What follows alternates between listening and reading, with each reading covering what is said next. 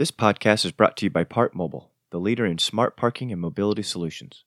Part Mobile has over 14 million users and is available in 7 of the top 10 cities in the U.S. for on- and off-street parking. Learn how Part Mobile can help your parking program at partmobile.io. Hello and welcome to the Parking Podcast, the podcast where we talk about the $100 billion parking industry and the people that make it go. I'm your host, Isaiah Mal, and this is the Parking Podcast. All right, welcome back to another episode of the Parking Podcast. Today we have a super cool guest with us on the podcast. His name is Harry Campbell, also known as the Rideshare Guy and author of the book, The Rideshare Guide. Welcome, Harry. How are you doing today? I'm doing excellent, Isaiah. Thanks for having me on, and I'm excited to chat parking today. All right, we're excited too. So I heard you on the Mobility Podcast. I think those guys are awesome. They do a wonderful job. And I was listening, and I thought, in the parking industry, we deal so much with ride-sharing companies, ride-sharing drivers when we're managing these on-street spaces and municipal curves, but and even airport pickup, drop-off, universities. But rarely do we ever listen to kind of the rideshare driver's point of view. Yeah. And I think you kind of speak for the rideshare community in a way. I heard about your book, quickly bought it, read it in like one setting, and I thought, man, Nice. you'd be the perfect person to talk to about this. So, I think that definitely sort of sums up what I do. And I think a lot of the work I've done, especially in the past year or two, is kind of advocating on behalf of drivers, not necessarily like on the labor side, but really more, just with a lot of the people who are making big decisions or looking at these future areas of mobility and transportation, like parking is one of them, autonomous vehicles is another, right? There's all of these sectors that I'm by no means an expert in parking. I know how to park a car, barely, but I do know how to park a car, but that's the extent of my parking knowledge. But I do know a lot about rideshare. And now that rideshare is starting to intersect with all of these other industries, I think it's super important to not only kind of make sure that that point of view is heard, but also to ensure that the best outcomes are happening, whether it's policies in the government and public policy, or just helping, private businesses sort of accommodate for this future where, hey, maybe the parking trends that we're seeing are shifting, but what is it that's coming in the future? Because I think if you just listen to Uber and Lyft, you're going to get a very biased viewpoint. If you just listen to the governments, you're going to get a very different viewpoint. But I think really there in the middle are the drivers, the ones actually doing, millions of pickups and drop-offs today. To me, it seems like they're the best people to listen to, but probably getting listened to the least. Yeah, and we have the same problem. I'm glad you said that because we just listened to other parking professionals' point of view. And so I wanted to bring someone, from your industry to talk about that. And you mentioned being an expert. I looked at your resume online and, you've been New York Times, interviews on The Wired, NPR, the list goes on and on. But I guess take us back to the beginning. I think you're a college student and you say, I want some part-time revenue. Yeah. I'm going to try this Uber thing, and now you're this big expert. So kind of tell us the journey, how you got to where you were to where you are today. Sure. Well, I guess at a high level to talk about where I am today, I think the way I like to put it is I'm probably I think I'm the only person who's ever driven for Uber and Lyft, but also interviewed Uber's CEO, Dara Khosrowshahi. So that should sort of give you, kind of like what I'm going for in my business. And really how I got started with Uber and Lyft is it was after college, actually. I was working full-time as an engineer. So I used to be an aerospace engineer, basically doing the exact opposite of what I do now. And I heard about this thing called Uber and Lyft. This was 2014. So it was pretty new. People were starting to talk about it here and there, but it wasn't mainstream yet. And I started driving for them. But I quickly realized, it's not rocket science being an Uber and Lyft driver, but it is a little tougher than it looks. And it was just so new. So for me, it seemed like an interesting opportunity to start blogging about my experience. So I started a website I think it was probably the first week or two of my driving. And I just, started saying, hey, I went out and drove for a Saturday night in Newport Beach in Orange County, California, and here's what it was like.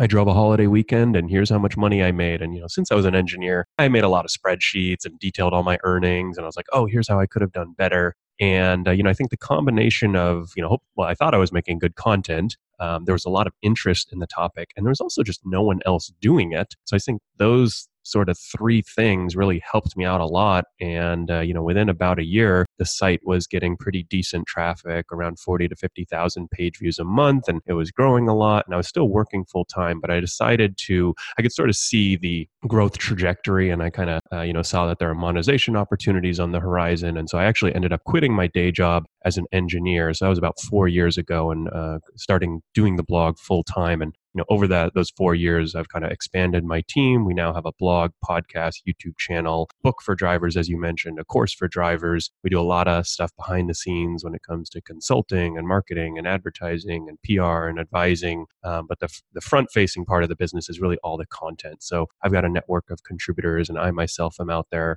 trying out all these services. And so we really cover not only the rideshare, but also the entire mobility and transportation industry from the point of the view of the workers. Let's talk parking right now. All right. I guess let's just dive right into it. Let's just take it back from when you're driving, your people are driving. What are some of the parking challenges, if any? Is parking even on the forefront of their mind? Is it a non-issue? Yeah. But you're in a big city. I know it depends on the market, but you're in a busy city in California, rush hour, you got parking meters taken, you're trying to pick up and drop off. So I guess, is this even an issue or no? You've got to get the driver, we got to go. You're going to drop them off in the middle of the street. Doesn't matter. You just got to get the job done. Or is parking a challenge and do drivers have anxiety over curb space? Yeah, no, it's a big challenge and probably an opportunity, but I think the way drivers think about it is not necessarily like we need to, redo the parking rules completely. They think about it more like, hey, pickups and drop-offs are actually pretty challenging. Driving 45 miles an hour down the middle of the road or on the freeway or the highway, that's the easy part about being an Uber or Lyft driver.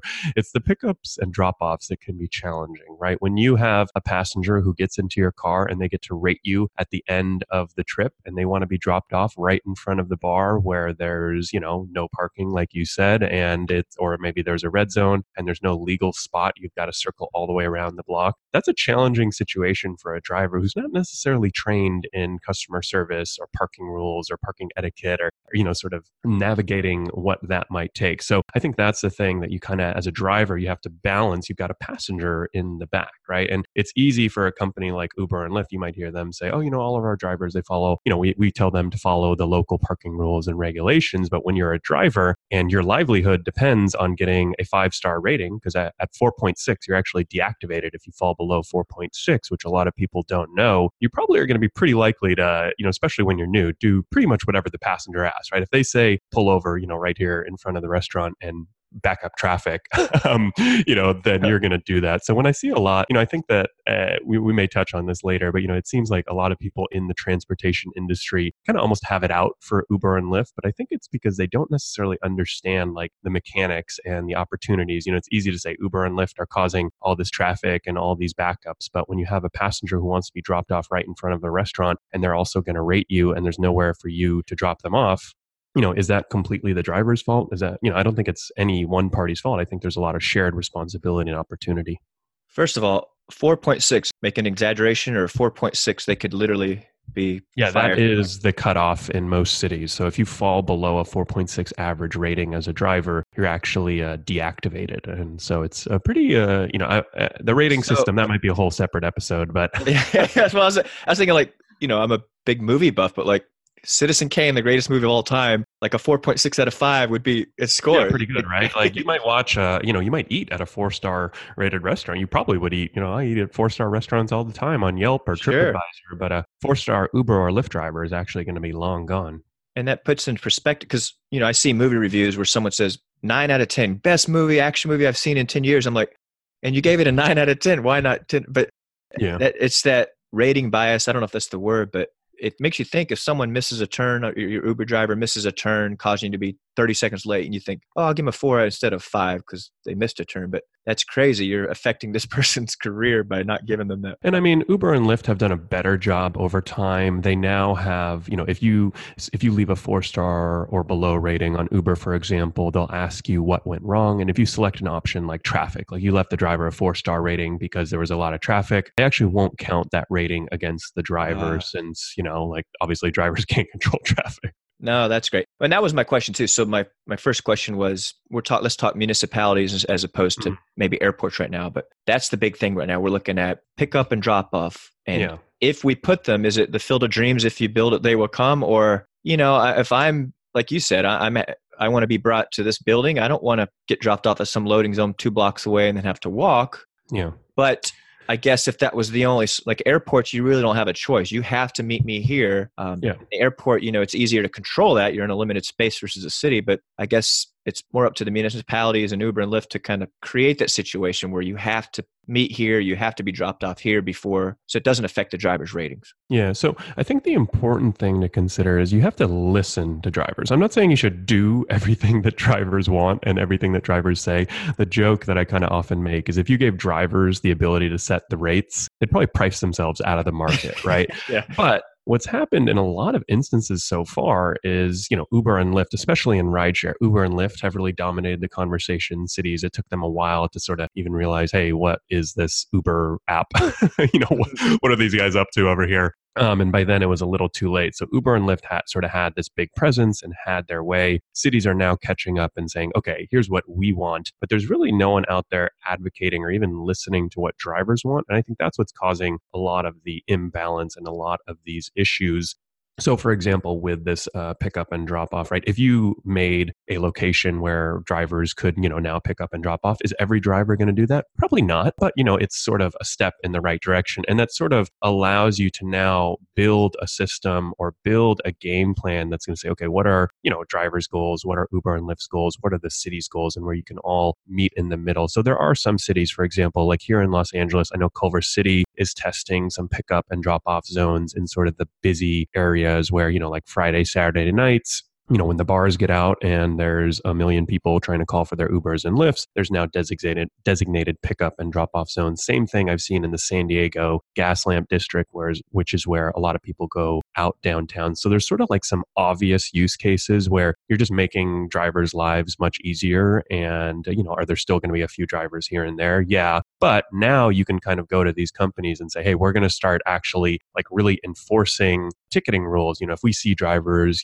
double parking and doing all that, like that's the big problem I have, right? Like the city of San Francisco, I think, is like pretty notorious for ticketing drivers who are double parking, but there's nowhere to park. As a driver, you're trying to provide this service. There's nowhere to pick up and drop off. There's no, it's sort of like, trying to fix the problem way too far down the road. And there's, they haven't even tried to make a solution yet. As well as I know that a lot of these cities across the United States, they rely on this parking meter revenue to pay for a lot of the services in the cities. And I think that the airports got it right where they said to Uber and Lyft, if you're going to use our curbs, you're going to pay for it.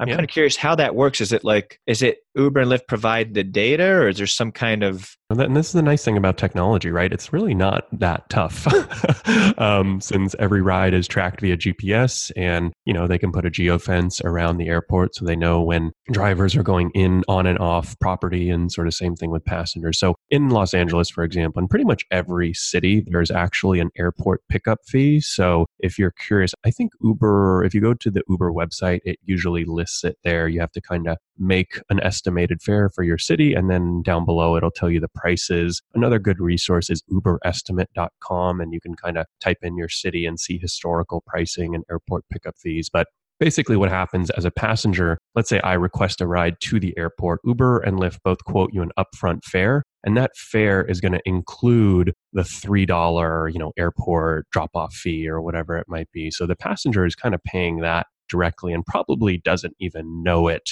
So that's sort of how that airport pickup and drop off fee. And you're right. I think airports are actually doing a good job, and you see a lot of different tests happening at airports and innovations. And that's kind of the one thing that I'm excited for, because Uber and Lyft do have a lot of cool, innovative features that, maybe one step removed from someone who's, just kind of trying to understand this. But, at airports, for example, now some airports, they're now testing having you go and instead of being picked up curbside, maybe you can walk further away to the parking garage. Some airports like Las Vegas already did this. San Francisco is testing this. They're testing a PIN system, I think, in Portland, Oregon, that would be kind of like a cab line. And you just walk up to the driver and they've got little zones and then you just give them the PIN and get your ride. So it's a lot faster. And I think that once you start to understand what's possible, you can actually, as cities, you can kind of start incentivizing the things that you care about, right? Like I know shared rides, for example, are big. So for example, if you had a system where passengers could get picked up at curbside, but they had to take an Uber pool and share a ride, or they could walk to the garage and take an Uber X, now you're kind of incentivizing that positive shared ride behavior. So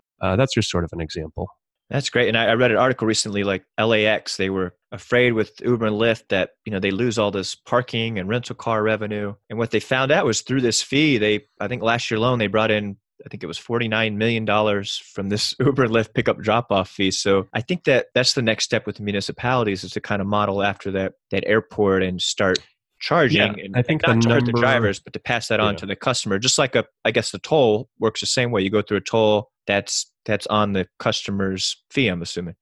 Yeah, exactly. And I think that's, one area where it does start, I think drivers are a little bit worried about some of these fees kind of getting passed on to customers, and then, like kind of how that affects drivers. So I think it would be interesting to sort of see what can airports do, or even cities do with those fees to ensure that maybe drivers are somehow being compensated, or maybe at the airports, for example, maybe the airports. I don't really expect this of the airports, because in my experience, they're sort of really just care about the money.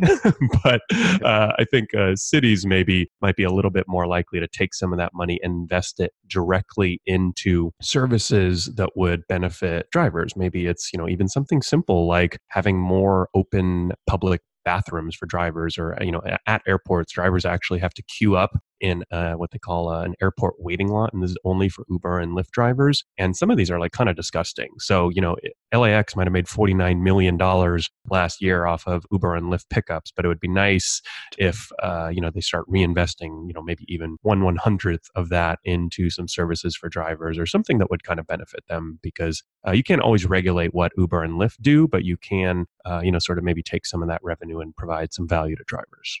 You're speaking music to my ears. So one thing I do for a living is I talk to small towns about the value of paid parking. Yeah. And they're usually skeptical, and we explain the benefits of turnover, bringing more money into businesses. But what usually gets them is, by the way, this is revenue the town didn't have before. You could put that back into beach nourishment for your beaches, or you could put that back into the dog park you've been wanting to create but never had the funds. So it's like, I like that idea. Like if you're charging Uber and Lyft for this, let's reinvest it in some better services for the drivers and yeah, such. and I think that's where actually the real opportunity is, as far as, right, like typically a lot of these public transportation projects have been underfunded, and it's been hard to get funding, and it's hard to build bike lanes and this and that. And now you kind of have this revenue source where these companies are going to fight about it, but they're going to pay you money as a city, as an airport. They're going to pay you money. And as long as it's within reason, you can kind of now probably fund a lot of these, positive initiatives for the community, or underserved, or really whatever the constituents are that you care about. So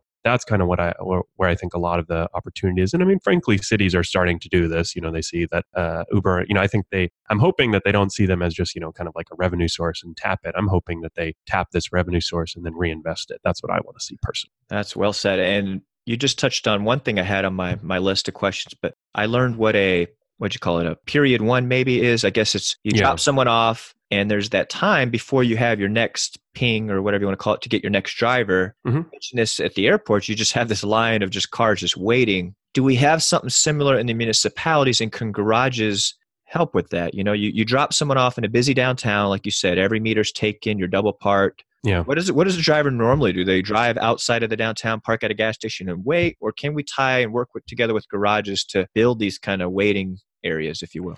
Yeah, no, I think actually waiting areas are a big opportunity for garages and kind of repurposing parking. So that's why I think it is very interesting to understand, kind of like what a driver is experiencing out there. If I'm a parking company, that's kind of why I want to understand this, because now I can kind of figure out what services I can provide, or what value I can provide to drivers. And you kind of summed it up perfectly. That's exactly what happens. As soon as a driver drops someone off, right, there's nowhere for them to go. So they've got to keep moving. They've got to circle the block. They've got to drive around. They've got to pull over in a red zone. They're probably not going to find a parking spot, especially during the busier times in a big city. So I'm sure that is contributing to a lot of traffic, and a lot of, has a lot of negative effects, but there's also nowhere for them to go. So Lyft, for example, I know that they announced that they were going to kind of invest in some, I can't remember what they called them, but they're calling them sort of like driver service centers. It would be kind of like, a little area that they could take a pit stop with Wi-Fi, with bathrooms, with coffee. So there's definitely opportunity for that. And what I think is really interesting is that stuff like this is going to be key and like really essential to autonomous vehicles in the future, right? Because fleet owners, right now, since every driver is kind of independent, and Uber and Lyft, they literally label them as independent contractors, so they can't tell them what to do or where to go. But you can imagine if you're a fleet owner and you've got 1,000 cars in the future, you're not going to want your cars driving around empty, right? You're going to want somewhere for them to go, right? You're going to want to partner with local garages and say, hey, I'll pay you for the ability for my cars to park here whenever they don't have a ride, and they can kind of like quickly come in and out. So that's why I think it's super interesting to study rideshare, because in the future, when the autonomous technology for self-driving cars is one thing, but all the systems and all the sensors and all the kind of just operations that are going to need to happen, I think rideshare today, like Uber and Lyft drivers, are the perfect test bed to see what's happening and, how to prevent or how to start building for those future issues. Dude, I know you're a rideshare expert, but I also think you're a parking and mobility expert. Well, and that's the thing, I definitely, I don't know, I'm not a parking or mobility expert, but I know how rideshare works and like how these services integrate. And just from a personal level, that's like something I'm interested in, right? Because I guess selfishly, like I live here in Los Angeles and it's got terrible traffic, terrible infrastructure, terrible public transportation. I've traveled all around the world. So I think I'm in a good position to say that, I've taken amazing trains in other countries and amazing subways. And selfishly, I want the city to get away. I think LA could be the greatest city in the world if you could get around better. So I think that's kind of also where I come from. Well, I just think you hit the nail on the head where our listeners know, but it just, when one driver double parks, it just messes up the whole ecosystem. When people park in no parking zones or ADA. And I think that, like you said, a lot of times they want to do the right thing, but we're not making it easy for them. We're not providing the spaces. One thing too, like we kind of have a rule of thumb when I'm training, we do a lot of enforcement. And if someone's in the car, their flashers are on, they're a Jimmy John's driver or Uber driver, we leave them alone in most cases. Some cases, no, if you're getting a ticket. But in the future, we won't have that luxury.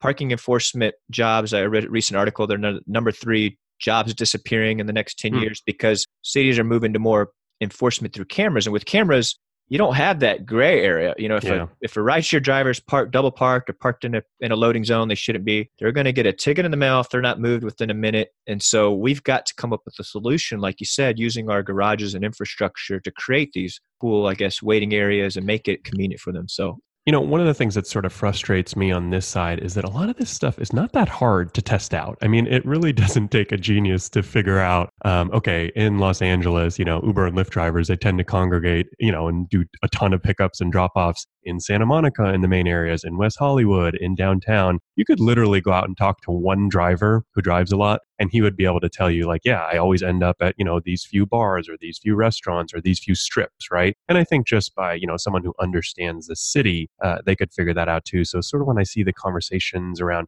cities arguing with Uber and Lyft over data, yet they haven't even tried anything, right? There's a lot that I think you can do on your own. And so that's sort of what I want to see, and that's kind of one of the reasons why I'm here, or, why I'm trying to participate in more of the transportation conferences and, really kind of get the word out. Because I think there are a lot of opportunities for public and private companies, to start testing some of this stuff on their own, and then potentially, see how they might work with Uber or Lyft or start integrating all the different stakeholders. Yeah, it's parking. It's not rocket scientists, but exactly.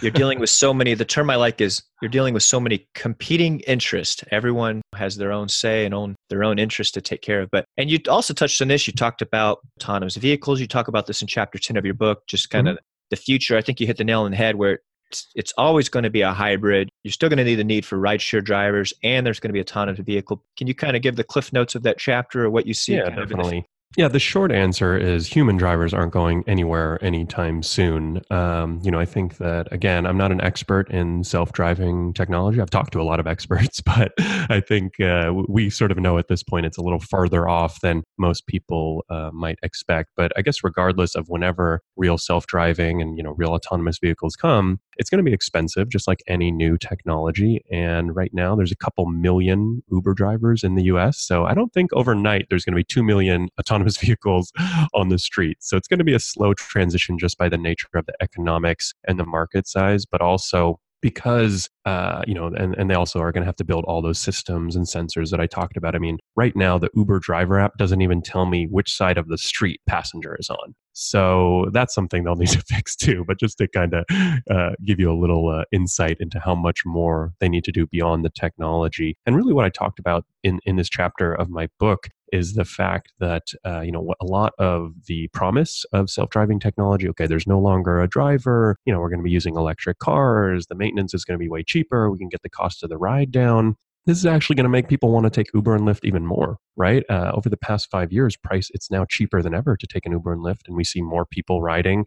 I've taken passengers on an Uber pool that was literally 1 block, and I said, "Why did you call an Uber for this?" And they said, "Why not? It was so cheap." And I said, "Well, I can't argue with that. I mean, why would I walk when you can just take an Uber pool for like $1 or $2, right?" And there's some special promo, right? That's just to say that, right, we are going to see more people taking rides. And I think what that might also mean is that it's just going to be hard for the companies that are bringing autonomous vehicles out to keep up with demand. And so you're going to have, kind of like the more successful autonomous vehicles are, the more demand you're going to have because it's going to get cheaper and cheaper. And so I think there's always going to be room for those human drivers, at least in the medium, maybe eventually, I don't know, long term, maybe they're completely gone, but I think they're going to be around for a while. And then, of course, I think you're going to have a lot of passengers who just prefer human interaction and, maybe don't trust autonomous vehicles or whatever it might be. And you mentioned they're still struggling to tell you which side of the road the passenger's on. And I think that's because they spent so much time making sure drivers are quiet when someone hits the quiet mode. So I read that on your blog, actually, but I know it's being highly criticized. But dude, I'm an introvert. Small talk for me is very difficult. I watched an episode. I don't know if you heard that show, Nathan for You, but it's pretty hysterical. He wanted to introduce this quiet mode to taxi drivers. But I just think, I actually kind of think it's neat, but I guess it's pretty pretentious and pretty rude to the drivers. But do you have a take on the quiet mode for those that... Yeah, I mean, there's positives and negatives. I think one of the things that worries me about something like quiet mode, it's like, have we gotten to the point in our world where we can't have a simple human interaction with someone else? Everything kind of has to be done through an app, and maybe it's just like that's the way of the future. You're going to go into McDonald's in the future. There's not going to be a cashier. You're just going to hit a screen. I mean, if you've been to Japan, it's kind of already like that in a lot of fast food restaurants. So I don't know. Maybe that's just sort of the way of the future. But I do think one of the things that I enjoy about my job is that in my normal walk of life, I probably wouldn't talk to a lot of Uber and Lyft drivers and, sort of even talk to people from these different walks of life. But I do think it's interesting to kind of hear their perspectives, and it's very different than mine. I mean, these people are coming from very different backgrounds and different ages and sexes and races and everything. So, kind of just staying grounded, and I think keeping in touch with people in other areas of life or the city that you might not normally encounter with. That's one of the things I think, is good from both the passenger and the driver perspective. I get my haircut at this barbershop, and they have in my notes how I like my haircut. They have a note that says, doesn't like small talk. So they know. I just want to... Yeah, I mean, I see the appeal. I definitely get it, right? Like, it would be amazing to just get into a car and everything is the exact way you like it. So maybe I'm being a little old timer, back in my day. But no, I mean, I remember reading your book, and one thing you said, I think you were working from home or working on your education. You just said you were kind of starved for human interaction. That's one reason you did the job, just to meet new people, and you don't want to take that away from the drivers, where we're already taking away so much. So I guess in closing, just the recent Uber Lyft strike, I guess, can you just share a moment on your opinions about that, and kind of what do you think we could do, as an industry for these rideshare drivers? Yeah, definitely. I mean, I think, and this is sort of what it gets at is, right, like the comfort mode, it's some drivers felt it was a little dehumanizing. And I think that in general, obviously I've got lots of people in my life that work for me or, that I hire for services, but I do think kind of thinking of others, drivers, particularly on, not that I think that sometimes there's this feeling that they might be below you, right? Okay, they're giving me a ride, I'll make them wait. They can do this for me. They can get my luggage. And, I think that at times can cause some issues. And, some of the maybe the bigger issues we're seeing societally and economically, but in regards to this strike particularly and how that ties in is just the fact that there's a lot of turnover in this industry. For some drivers, it works out well for them, but for a lot of others, it hasn't worked out so well. And I think that when you look at the metrics and the valuations of Uber and Lyft and how much money investors made and how much employees are getting paid and, how a lot of people in this industry have had a lot of success. But for drivers, it's sort of just been status quo. Things definitely haven't gotten better, but they haven't gotten much worse. It's sort of a lot of the issues, have kind of just remained. And I think for a lot of drivers, it's unfortunate. I've talked to probably over 50,000 drivers over email and in person and on the phone and social media over the past 5 years. And one thing I found is that a lot of them invest a lot of time and, effort and energy into becoming a good driver. And when Uber cuts rates, for example, many of them might quit. And, that's kind of the complaint I hear from people. Oh, if you don't like it, just quit.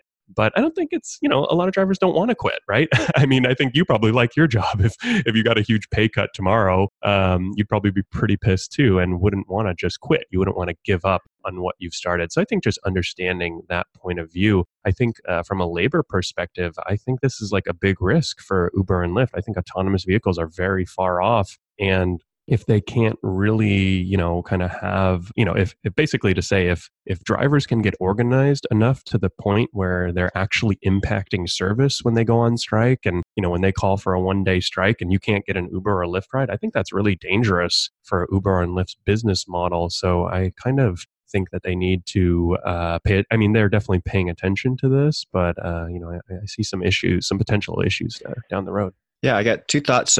You said the word kind of dehumanizing, and it's even like society and pop culture. I watched a movie this weekend called Booksmart, and the principal, summer break, he's picking up two kids. He's an Uber driver, and they make it like this awkward and, oh, I'm embarrassed. Oh, I need some side money. This is just, it's like, dude, this is people's career. People make good money, especially if they're following the tips from your book. There's a plug there, but I don't like that aspect of it. But the other thing I wanted to say was something I could do better is tipping. And when I take a taxi, if it's $20, I'm like, here's 30. It's like, it just feel like you're supposed to tip, you have to tip. And I think that Uber, because at first they didn't allow you to tip, now that they do, I feel like, am I cheating my company because I expense my reports? Am I supposed to tip? Uber said you weren't supposed to tip. And now when I, the strike and reading more about the self-employed and taxes, it's like, no, I'm going to tip. I'm going to tip every single time, and I'm going to expense it because I think that should be the norm, but that's just my history learning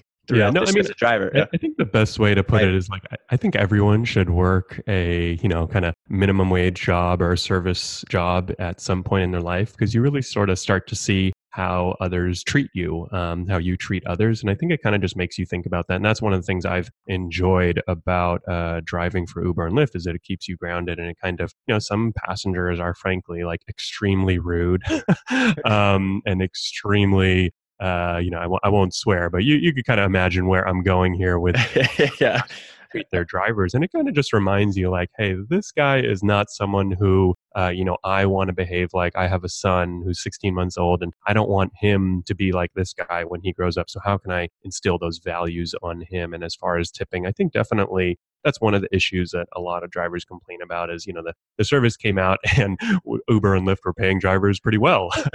I think I talk about in my book when I first started driving, I was making over $30 an hour. I was making more driving Uber and Lyft 5 years ago than I was as an engineer at my day job. So, all the people who made fun of me at my day job for driving Uber and Lyft, take that. But, so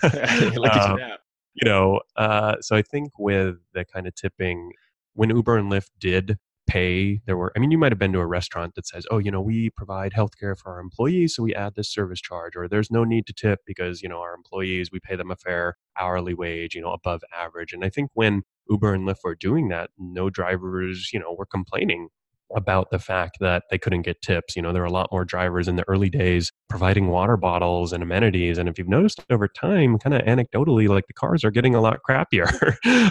Drivers are not doing as good of a job taking care of their car. I think a lot of those better drivers, a lot of them have quit. There are a lot of newer drivers. So, I think that unfortunately, so the service in some respects, when Uber first came out, I didn't ever hear a single complaint about it. I hear complaints about Uber drivers all the time now, about the Uber experience all the time. It still has a lot of positives, but I think, when you do get that that's all to say, when you do get that good driver, it is nice to reward them with a tip because they're out there working pretty hard. They're not making a ton of money. And, a dollar or two might not mean a lot to you, but that can really add up for a driver.